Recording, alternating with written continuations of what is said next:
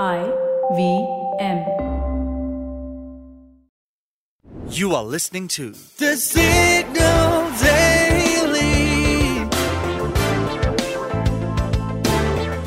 Brought to you by Front Page Studios. And Batman is back in town. Last Friday, DC's The Batman, starring Robert Pattinson, sold in 74 international markets, grossing $120 million through Sunday. The global release garnered $248.5 million, including the $128.5 million that they made with the domestic launch.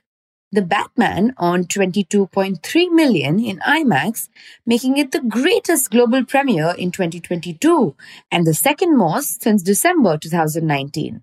Given that Batman's release comes at a time when COVID restrictions are eased out and theaters are finally opening up with 100% capacity, the Batman's box office is expected to skyrocket in the coming weeks.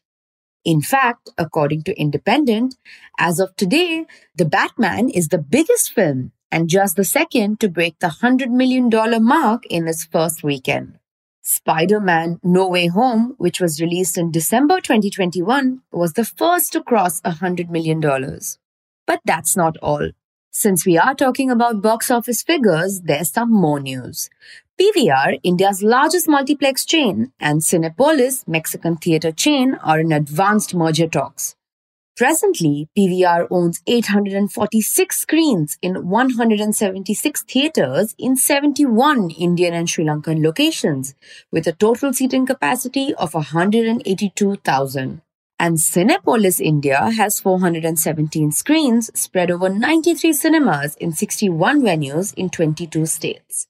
So this merger will result in 1,263 screens being available in 269 locations. In comparison, Inox Leisure, the next big theatre company, operates around half the amount of screens that the consolidated company would. When a majority of single-screen cinemas failed to catch up against well-organized multiplex chains that operated many screens, is when the first phase of merger in India's film screening industry began. Hundreds of single-screen venues have already left the business, which is now controlled by exhibitors like PVR and Inox. As a result, PVR's merger with Cinepolis has the potential to be the industry's largest collaboration. For the next few minutes, you are going to know a little more than you did yesterday from the world of technology, business, policy, and anything that leaves you with a food for thought.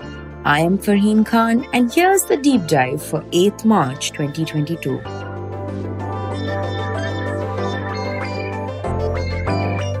Now, let's see what's happening in the world of business. As traders consider the economic and geopolitical ramification of Russia's invasion of Ukraine, gold prices have risen dramatically beyond $2,000 per ounce. Experts believe the recent surge in price of gold could be related to three major factors. First is escalating tensions in the Russia-Ukraine conflict. Second is the US Federal Reserve ruling out a 50 basis point interest rate hike in March 2022. And the final reason is major commodity prices soaring to multi-year spikes, boosting inflation concerns at alarming levels. While gold prices are soaring, risky assets aren't faring so well. Gold's alternative, Bitcoin, has dropped 13.5% in the last week and is currently trading at roughly $38,000.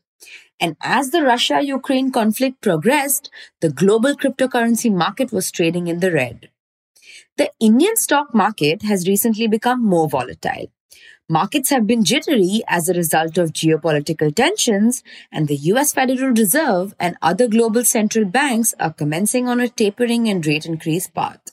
The Indian stock market was hit hard by the price of Brent crude oil, which hit $130 a barrel on Monday, while the Sensex and Nifty continued to fall for the fourth session in a row. Yesterday, in the early trading hours, all Sensex shares were in the red. ONGC, Coal India and Hindalco, however, were the only Nifty companies to gain ground in early trading. At a time when the market was in the red, energy stocks soared up to 4.23%. While we're on the subject of market volatility, the Indian rupee saw a dramatic drop as well. In early trading on Monday, the energy-sensitive rupee hit a new low. After reaching 76.96, the rupee was trading over 1% lower at 76.92 per dollar, its lowest level yet. The rupee plummeted to 76.17 on Friday, its worst closing level since December 15, 2021. Foreign money outflows from Indian stock markets haven't helped the matter at hand. Domestic equity markets too were hit hard, with the Sensex falling nearly 1,400 points and the Nifty falling below 15,850 points. Because of India's weak equities market, imports will become more costly. This is bad news since it will contribute to current account and trade deficits. With oil prices skyrocketing, not just India, but other markets globally felt the tremors. US stock futures and global market indexes fell as the fear of a potential ban on Russian oil imports drove up energy costs, which investors fear could stifle economic progress, particularly in Europe.